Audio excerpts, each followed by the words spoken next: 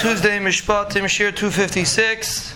So another item that is muktzah that maybe people don't think about is any paper that has business relevance. For example, a person has blueprints or bills or contracts, these kind of things in his house. They are bank statements. They're considered muktzah. You can't move them. They might be considered klishmach l'isser. Very possible. We'll take another example. There's different kind of catalogs that a person can have in his house. So I remember my uncle, Chaim Zev, used to give a gather that if the focus of the catalog is business related, for example, let's say in Lakewood, the BP Weekly is mostly advertisements, and most people do not read it for leisure. I mean, most people do read it for leisure, but the focus officially is they don't necessarily read it for the ads, but the point is, if you read it for the ads, then you're not allowed to read it for the ads on Shabbos, obviously. So are you allowed to read it for leisure on Shabbos? So let's take a regular newspaper, a regular magazine.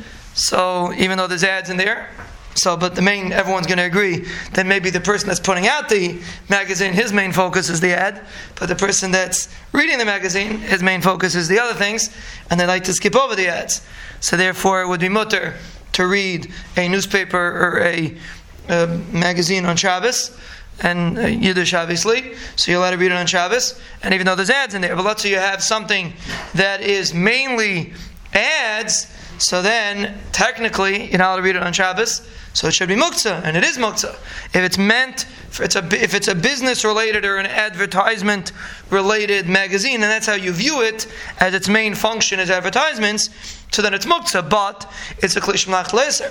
So if you would happen, maybe if this is the only way you could get enjoyment out of it, it's very possibly, if this is the way you enjoy Shabbos, possibly you can read it. It's a little bit shvach because other things you can read, but technically, if you have something that is mainly focused on ads, it would be considered muktzah. It would be a klishmach l'eser. You would only allow to move it if it's in the area, or if it's in a place that you need, or if you need to use it itself.